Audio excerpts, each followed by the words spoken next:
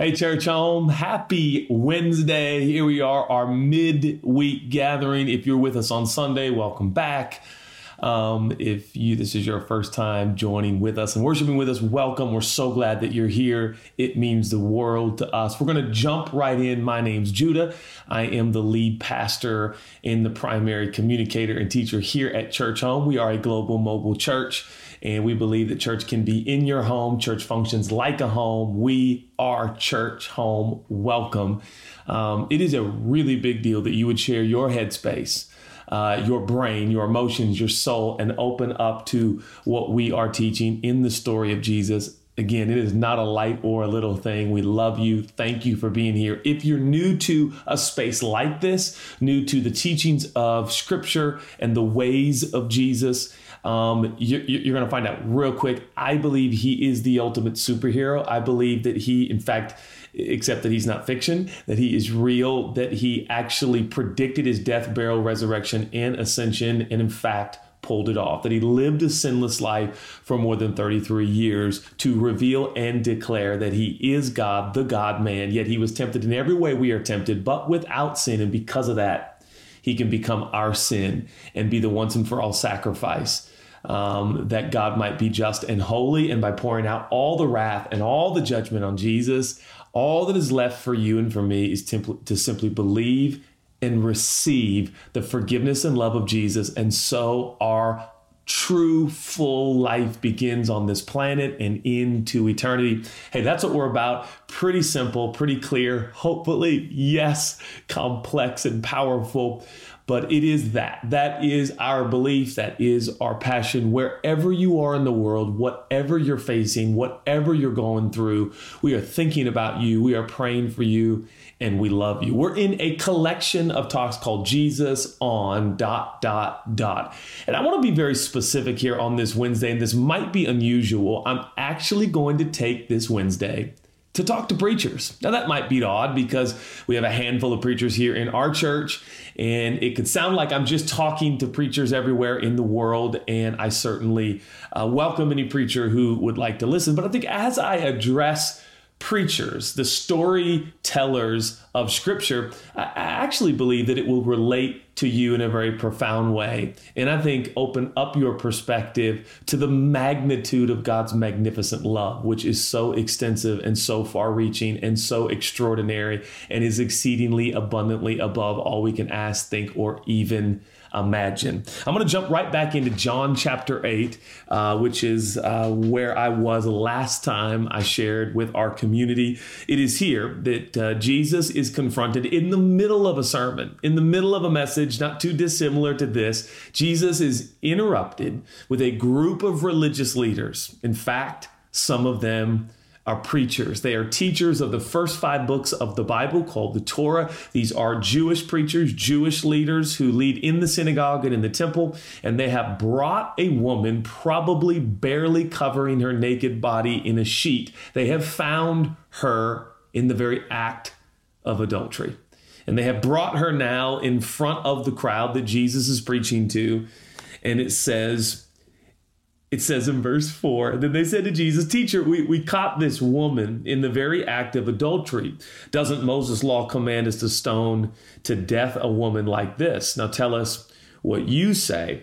They were only testing Jesus because, of course, they hoped to trap him with his own words and accuse him of breaking the Torah or the laws of Moses, the first 5 books of what we now call the Old Testament. Jesus didn't answer them. Instead, he simply bent down, wrote in the dust with his finger. Side note, how many know there is a time and place not to answer and not to reply, but to keep your stillness and keep your peace? Instead, he bent down, wrote in the dust with his finger.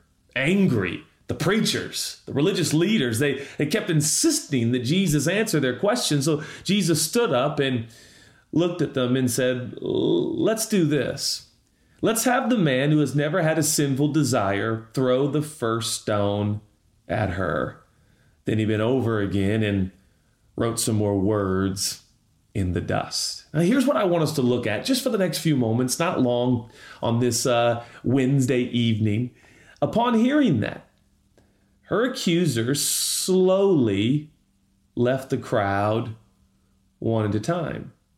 For whatever reason, John wants us to know the order in which they left. It says beginning with the oldest to the youngest with a convicted conscience, until finally Jesus was standing alone with the woman. Standing alone with the woman. Now, of course, one of the things I like to say is this is how Jesus forgives our sin. From the oldest sin we can remember committing to the newest error, wrong, selfish act, or sin we commit, Jesus completely forgives and into our future. It is amazing. Now, one thing we learn upon investigating, and this is one of the first approaches you do when studying the Bible and trying to understand a particular portion of Scripture, you actually first go to the original language, the Greek, the Hebrew, and the Aramaic, these three different languages we find the original text written in, and you do your best to study. You can go to Strong's Concordance, but quite frankly, these days you can simply go to the Bible app, or you can download the Strong's Concordance app, and you can look at the original meaning, which of course the translators do their best to be most accurate. Now, the Aramaic tells us that this actual phrase, sentence, verse that says beginning with the oldest and the youngest could be very well translated starting with the preachers or starting with the priests. And that is, in fact, what I want to share on tonight. I believe that this approach to love, care, empathy, and concern for human beings like you and me, each and every one of us that are broken and on a journey, this kind of approach that Jesus demonstrates so profoundly and overtly for us in John chapter 8, I believe, is to start with preachers. Preachers are to be examples and leaders in this kind of approach to life. Will you join me in prayer? God, thank you so much for your grace and your goodness. We thank you for your love. Oh God, how we need you right now. For those of us in the United States of America, have mercy. For those of us around the world, have mercy. God, we thank you that you are building this community and nothing will stop your plan and your purpose. This we ask and we thank you for it. In Jesus' name, amen, amen, amen. Well, for those that don't know, I am a 7th generation preacher. That is a lot. Now, a lot of people are like, wow, what a heritage. And it is. And I'm very grateful. But I often say tongue in cheek a little bit that I am a 7th generation preacher, which proves that my family is more dysfunctional than your family. There is a lot of beauty in my heritage and history. And there is a lot of things I am not proud of. Some of the acts and thoughts and approaches of some of the preachers that I've done my best to understand, in which I have arrived on this planet 7 generations later from a New Mexico circuit riding woman preacher who carried a Bible and a gun and rode a horse and told anyone who would listen about Jesus. I don't have a gun and I don't like to ride horses, but I do have a Bible, and I am honored and privileged and proud to be a part of a long lineage of women preachers. Thank God for women preachers. Thank God for the faith, the resilience, the determination, intentionality of women who follow Jesus all over the world. Preaching is an interesting art, isn't it? Because the Bible makes it abundantly clear that the preacher is to dedicate herself or himself to the gospel, or simply put, the good news. So in short, and I don't mean to insult anyone's intelligence, it is my job here at Church Home to repeatedly share with you news that is good. Now, that is absolutely categorically my priority. Now, there are times where we do housekeeping, if you will. We've got community dynamics and we've got personal daily habits. We have disciplines. We have logistical approaches to life, such as finance and relationship and jobs and diligence and all these different things. But let me be clear. My role, my job is not actually to be your success coach. It's not actually to make sure that you do good investments and sound investments and your savings and your checkings and your retirement is all in order. I could recommend many more brilliant men and women who could help you with that. That is, in fact, not my role. My role as the preacher for Church Home is to tell the good news, and then when I'm done with that, to tell it again, and then when I'm done with that, to tell it again, and the news is good. Well, what is this news? What is this news that has such goodness? What is this news that is so uplifting? What is this news that is so hopeful? Well, it is that God works with broken goods. God works with damaged goods like you and me, and that he became sin, 2 Corinthians 5:21, so that you and I could become right in our relationship with God, that we could level up with God and have a real, authentic, genuine friendship and relationship with the creator of heaven and earth, which is ultimately the plan and purpose of man and human beings on the planet, to be with God, to relate with God, to walk with God, to talk with God, to listen with God, to enjoy God, and conversely, God enjoy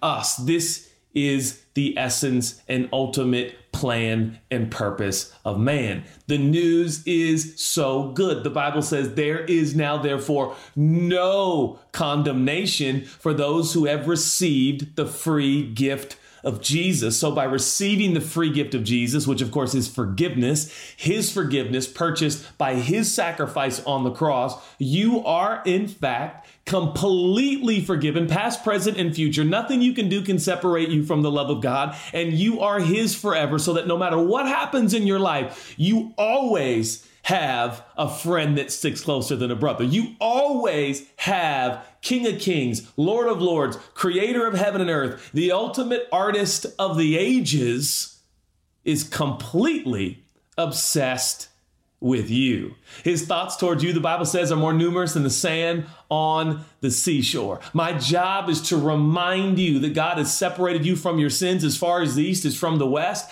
My job is to tell you news that is so good that sin is no longer the dominant aspect of your relationship with God. In fact, it has been removed. Sin no longer plays a part in your relationship with God. It is now righteousness and acceptance and love and goodness. And it is this news that is so good that leads us to live selfless lives, and lives not only thinking about ourselves, but thinking about him and thinking about others, and beginning to value and prioritize what our Savior values and prioritizes. Now, as I have said those opening statements, you might find that somewhat surprising. And one of the reasons you might find that somewhat surprising is that is not always the reputation of storytellers of Scripture, or i.e., preachers. In fact, oftentimes preachers are denoted or related to, or the connotation with a preacher is a tone of somewhat judgmental negativity, a little angsty. And so there is this, even the tone reflects news that is conflicting, news that is at best average, and sometimes, frankly, it just sounds like bad news. I said this a couple of weeks ago, or the last time I preached. I said I drove under overhangs on the freeway, and 2 different times in, I think it was over a course of 2 days, it might have been the same day, there was this big banner that someone had put over the overhang of the freeway, and it said Jesus or hell, Jesus or hell. Of course, I heard it like Jesus or hell, and that seems to reflect a lot of the tone and approach of most preachers. I think we have a story on our hand on this Wednesday that will shed further light on the approach that God has asked for preachers to take. Now, before we go any further, let me establish one more thing, and that is, you might be thinking to yourself, this Wednesday sermon is not for us. We're not preachers. We don't like preachers. We're not into preaching. I never want to preach. I don't even want to have people into my home and tell them. So, I do not enjoy preaching. Well, then let me appeal to you briefly. For those who follow Jesus, for those who have received the free gift of Jesus and his forgiveness, you are, in fact, a relayer, a reteller of the story of Jesus. Simply put, by definition, you actually are a preacher. You actually do tell his story, and you do share the steps that he took and the life that he lived and how he resurrected from the grave. So in short, we are all preachers, aren't we? So this sermon truly, though I am honing in on my own kind, though I am speaking to preachers everywhere, I'm also speaking to Jesus followers everywhere. Now, if you're like, Judah, I'm not even a Jesus follower, then this is so fantastic because you have an opportunity to peer in for the next 10 minutes or so and listen to a preacher appeal to any preacher and all preachers to tell news that is good, not news that is bad. And that, quite frankly, for any person curious or interested in the Christian life and the Jesus way of living, it might frankly just be refreshing and invigorating. At this community, in this church, we are committed to good news. And that news is always good. In fact, when things are bleak and things are difficult and things are dark on this little blue and green planet called Earth, my son used to call it planet Earth. Okay, so here on planet Earth, right, there is pain and problems. So how much more do we need the good news? The Bible says Jesus is preaching. We have a passage on our hands that actually has a lot to do with preaching, and his preaching is interrupted. And he's interrupted by, well, some fellow preachers. That's ironic. He's got preachers. We got preachers interrupting a preacher, the ultimate preacher, the consummate preacher, the man who does not preach about a person or preach about concepts or principles. He is literally preaching himself. He is the personification of the sermon. He is the creator of heaven and earth, fully God, fully man. You can imagine what his preaching, tone, facial expression, demeanor must have been like, but he is interrupted by preachers who have found a woman who is sinning. We talked about this. Their focus is sin. Jesus' focus is who has no sin. Of course, pointing the whole passage to himself as the antidote and the answer and the hope. But notice what the original language tells us. The Aramaic seems to strongly suggest here in the original language that, in fact, the preachers, the priests, the teachers who were holding rocks, they were the first to drop their rocks and walk away. This is not a complicated sermon here on this Wednesday, here in this midweek gathering of Church Home. I would like to give you my thesis. I would like to give you my focus. I would like to share with you my one point in this sermon. And that is, it is high time for preachers of all kinds, preachers in all places and spaces, using multiple different languages all over the continents and countries that make up this beautiful earth. I am appealing to you, yes, you, to drop your rocks, to let go of the judgmental, condemning, hurtful, painful, negative, angsty approach to telling the story of Jesus. In truth, much of our world right now seems to be a lot like this woman. Caught. Cancel culture is out to catch us all.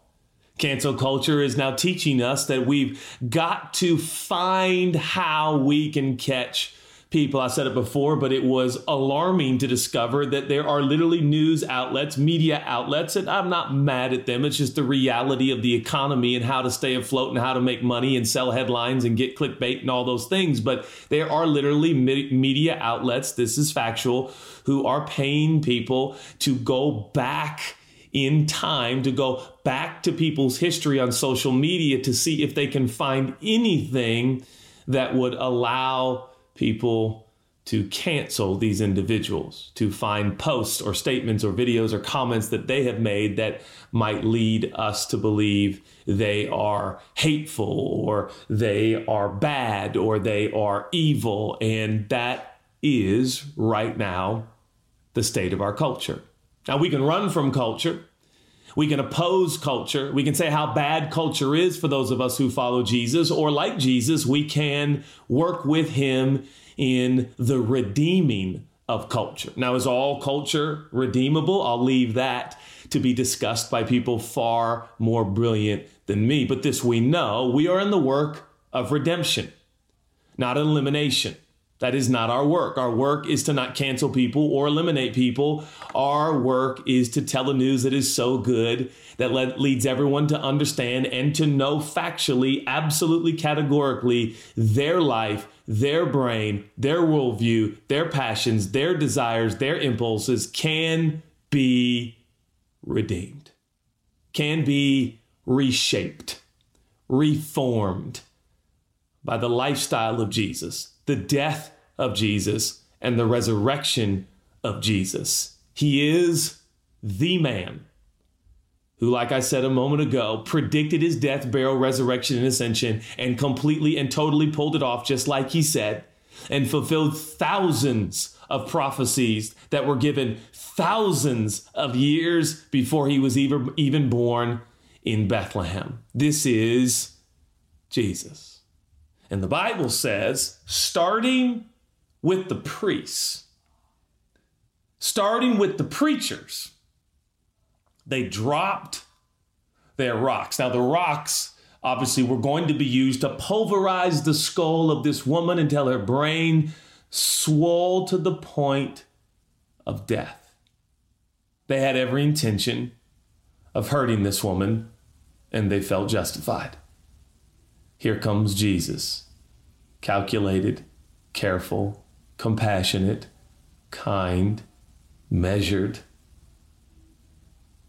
By no means do we see any amount of insecurity. He is not rushed by anyone. He is not moved by the urgency and the tyranny of these judgmental preachers. He is still. He is quiet. And he chooses his words carefully. Oh, preachers, may we carry the same demeanor. May we carry the same care and approach in this life. Well, Judah, I'm not a preacher. Well, if you've ever told anybody about Jesus, to be honest, I'm pretty sure we could slip you in that category called preacher. Let's start with the preachers. Growing up, I've heard more sermons than you can imagine, but sometimes it was ironic. I don't know if you ever heard of an ironic sermon, but an ironic sermon could be one of those sermons where they're telling about how Jesus forgives and sets free, and yet they're doing it with a tone that sounds just the opposite. Things like, only Jesus can forgive. Only Jesus can set you free. And you're like, are you mad at me?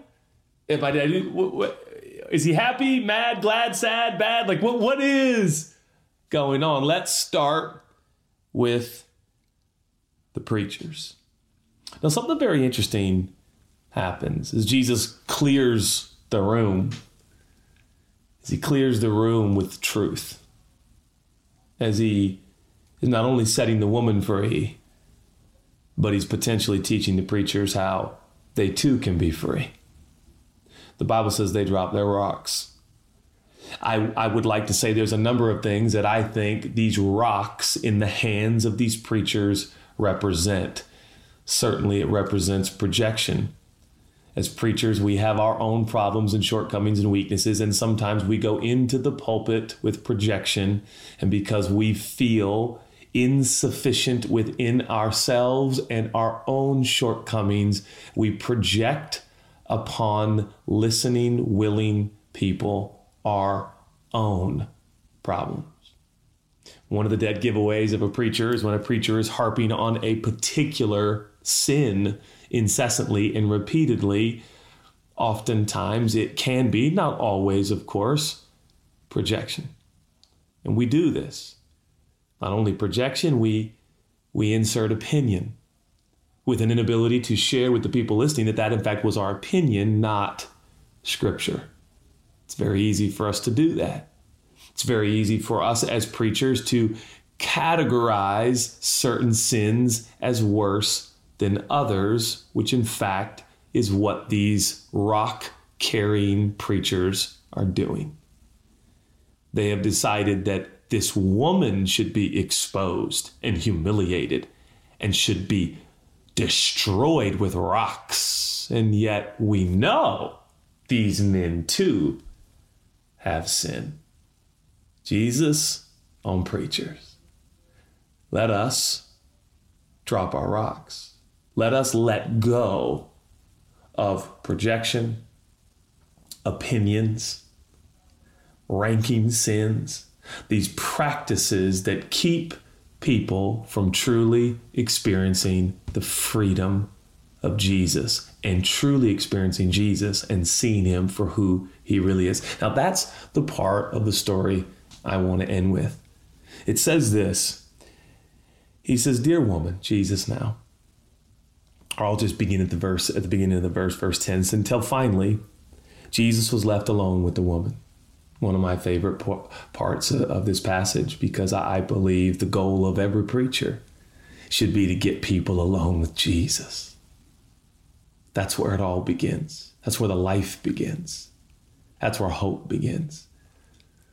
And sometimes us preachers, we get in the way, don't we? But the goal of the preacher, John the Baptist, said, "I must decrease and he must increase. As I preach, there must be an increase of the person of Jesus." And the goal even of this sermon right now is that at any moment, the goal isn't that you hear every word I say. The goal is that one of these moments, expounding on his story and his scripture and his ways and his love and his mercy, that you would be captured in your thoughts. It could be a phrase, it could be an analogy, it could be a statement. And all of a sudden you sense the nearness and person of Jesus right where you are. That is one of the primary goals of preaching. That right there. And so now she's alone with Jesus and still standing there in front of him. So he stood back up. Jesus now standing alone with the woman. "Dear woman, where are your accusers?" he says. "Is there no one here to condemn you?" Looking around, evidently maybe she had not looked around. Probably most likely her head was down in total shame. Oh, these preachers were not wrong. They might have been right, but they had the wrong spirit. They wanted to destroy life rather than save life. The goal of preaching is not to ostracize and eliminate and communicate elitism. The goal of preaching is to throw open the doors of the church so wide that anyone can walk in and find hope and forgiveness. Looking around, the Bible says, in what is verse 11, she says, "I see no one, Lord." Did you hear her? "I see no one, Lord." No one's here, Lord. But listen to what the word Lord there, literally, once again, the Aramaic, the word Lord there is this word Yahweh. Yahweh. Do you know what's happened in a matter of just a few verses? This woman has gone from believing at any moment her execution will begin. This woman has literally, can you imagine the range of emotion she felt at church? The range of emotion she experienced in church. Her visit to church was exposing and humiliating, and she was put right in the middle, and all of the preachers picked up rocks to end her life. I wonder sometimes if this is how people feel in church. "Oh, Judah, that's too dramatic, is it?" Or has there been spaces and places in church where we have exposed, humiliated, focused on, and, well, without knowing it, we've brought more death than life? But notice what the woman says. After Jesus clears the church or clears the space or clears the room, he says, "Where is your accuser?" She says, "There's no one, Yahweh." This woman goes from a sex act, rushed to church, humiliated, devastated, absolutely believes at any moment her execution could begin, which would start with rocks hitting her body and hitting her head and taking her life. She has already probably accepted, this is my end. This is my last day. And what she doesn't know is this is the beginning of a new day because of Jesus. Oh, that preachers would preach sermons that would give people who thought it was their last day a new day. People who thought it was their end, only to discover through the preaching of the good news, it's a new beginning. This is the message of Jesus. This woman, evidently in a matter of few moments, has had a revelation. Her eyes had been opened to see that the man who has cleared the room, the man who mysteriously writes in the dirt and chooses every word so carefully and quite frankly is mostly quiet. She now realizes he is Yahweh. He is the promised one. He is the superhero we have been anticipating. He is the deliverer that we have desired. He, in fact, is the culmination of all of the Torah. He is, in fact, our hopes and our dreams all in one person. She says, no one, Yahweh.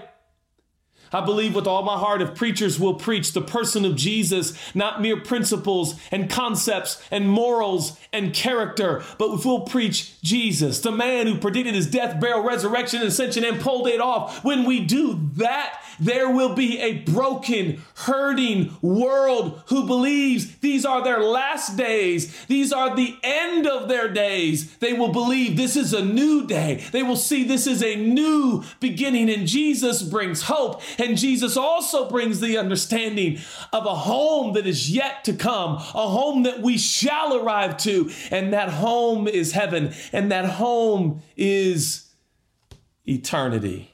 I see no one, Lord. And I end here. And the Aramaic language is so emphatic. He says, then I most certainly. The Torah required 2 witnesses to set someone free. So now we have the witness of the woman, and now we have the witness of Jesus himself. I just love doing counting. It's awesome. But these 2 witnesses, the woman and Jesus, he says, my witnesses, I certainly do not condemn you either. Go from now on and be free from a life of sin. Is the story we're telling? Is the sermons we're preaching?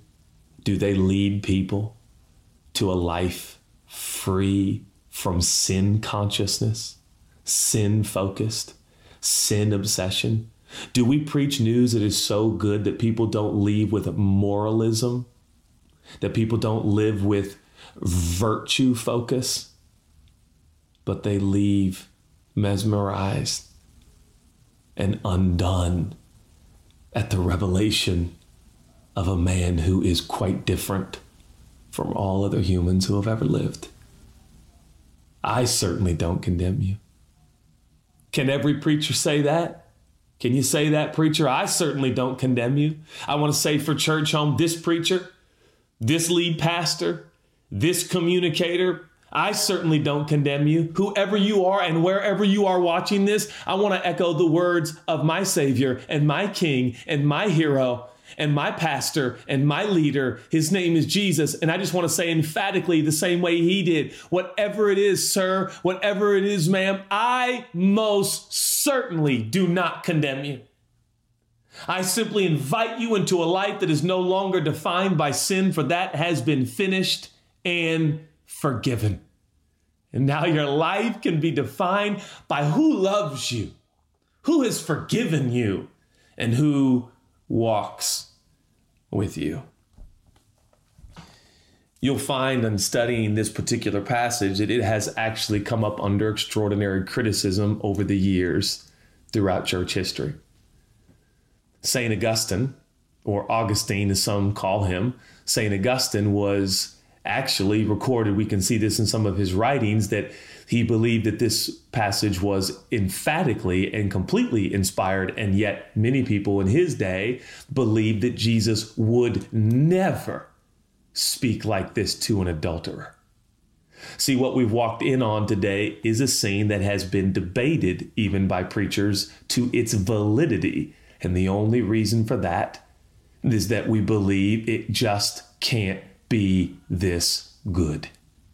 And so there were scholars and writers and thinkers, and some who still suggest that this, in fact, should be a portion of Scripture that should not be left in. But my research and many people that I respect and love have concluded that this belongs in John chapter 8, and in fact isn't completely inspired. It is not too dissimilar to the Romans passage, which says, there is now therefore no condemnation for those who are in Christ Jesus. And upon my investigation and thorough study, I discovered that actually the semicolon that comes after that was not in the original manuscripts, of which there are 5,300 original writings still existing today of the Holy Scriptures, and specifically the New Testament.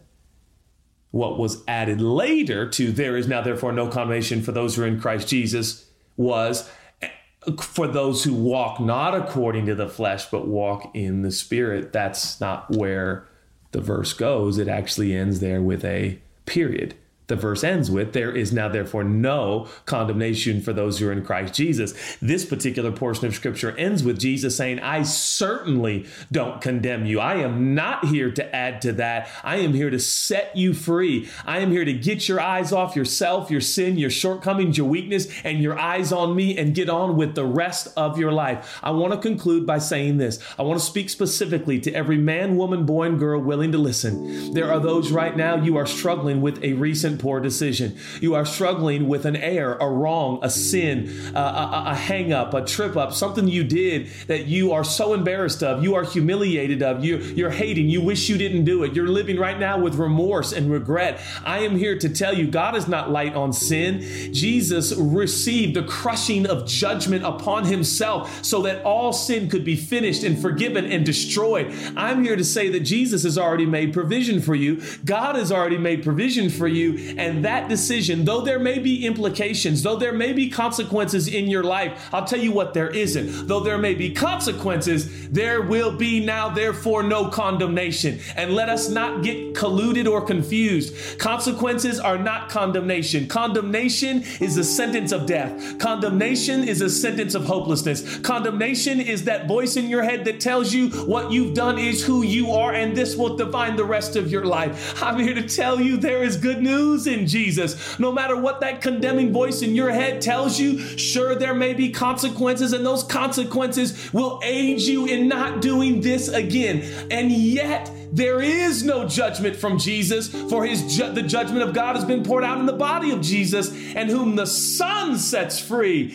is free all the way, and free indeed. Now that's what preachers need to say and shout and write and declare and communicate from the rooftops of cities and towns and villages all over the world. This is love. Not that you or I love God, but that he loved us and gave his life on our behalf. For God so loved the world, he gave his only begotten Son, that whoever simply receives, not earns, not deserves, not warrants, not tries, but receives Jesus. Think about it. God so loved the world that he gave his only begotten Son, that whosoever receives, believes, accepts, just accepts, will not perish. Though you die in this life, you will live forever in eternity with the love of your life and the one who loves you more than you and I can even comprehend this side of eternity. And he has a name, and his name is Jesus. I pray that this news that is so good finds you on this night.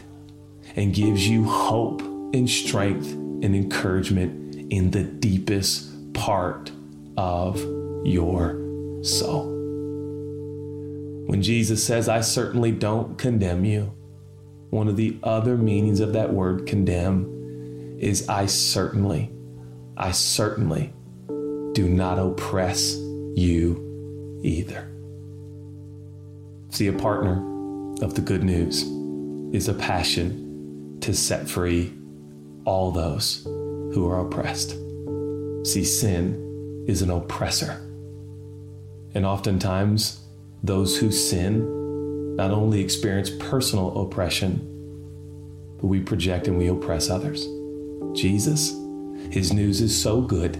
Not only does it set us free from our oppression, but it enables us to set all those around us who are oppressed free. Oftentimes, people in this journey, particularly during the national revolution that we're experiencing right now, as we are addressing and we are facing as a nation systematized oppression in this country, you must understand, I am not interested in telling you who to vote for. I am interested in telling you who is in charge. And his name is Jesus. And he sets the oppressed free. And for all those who have received freedom from oppression, we are to now share and declare that the oppressed shall be free and justice will roll through the streets. Why, Judah, are you so passionate? Why are you so passionate about Black men, Black women, Black children in this country and around the world? Because I believe in the good news that sets the oppressed free. What a privilege and what an honor and what hope we have in Jesus. Will you pray with me? God, I thank you for your love, care, and concern for each and every one of us. Oh God, each one of us in a way who follow you are a preacher. Help us to commit again to the news that is so good. If you would like to receive the free gift of forgiveness that only Jesus offers, I want to pray for you right now. And I believe as we pray this prayer, you are forgiven forever and you'll never be the same again. Repeat this right after me. Say, Jesus, here's my life. I receive your forgiveness. I believe you, and I love you. There it is. You'll never be the same again. Church, I love you. If we can serve you in any way, Pastor Chat is 24 hours a day, 7 days a week on the app. Download the free Church Home app. Link up with us, Pastor Chat. Right after this on the app, there's a digital meetup. We want to make sure you are connected. We want to make sure you're taken care of and cared for. I love you, Church Home. Look forward to seeing you again real soon.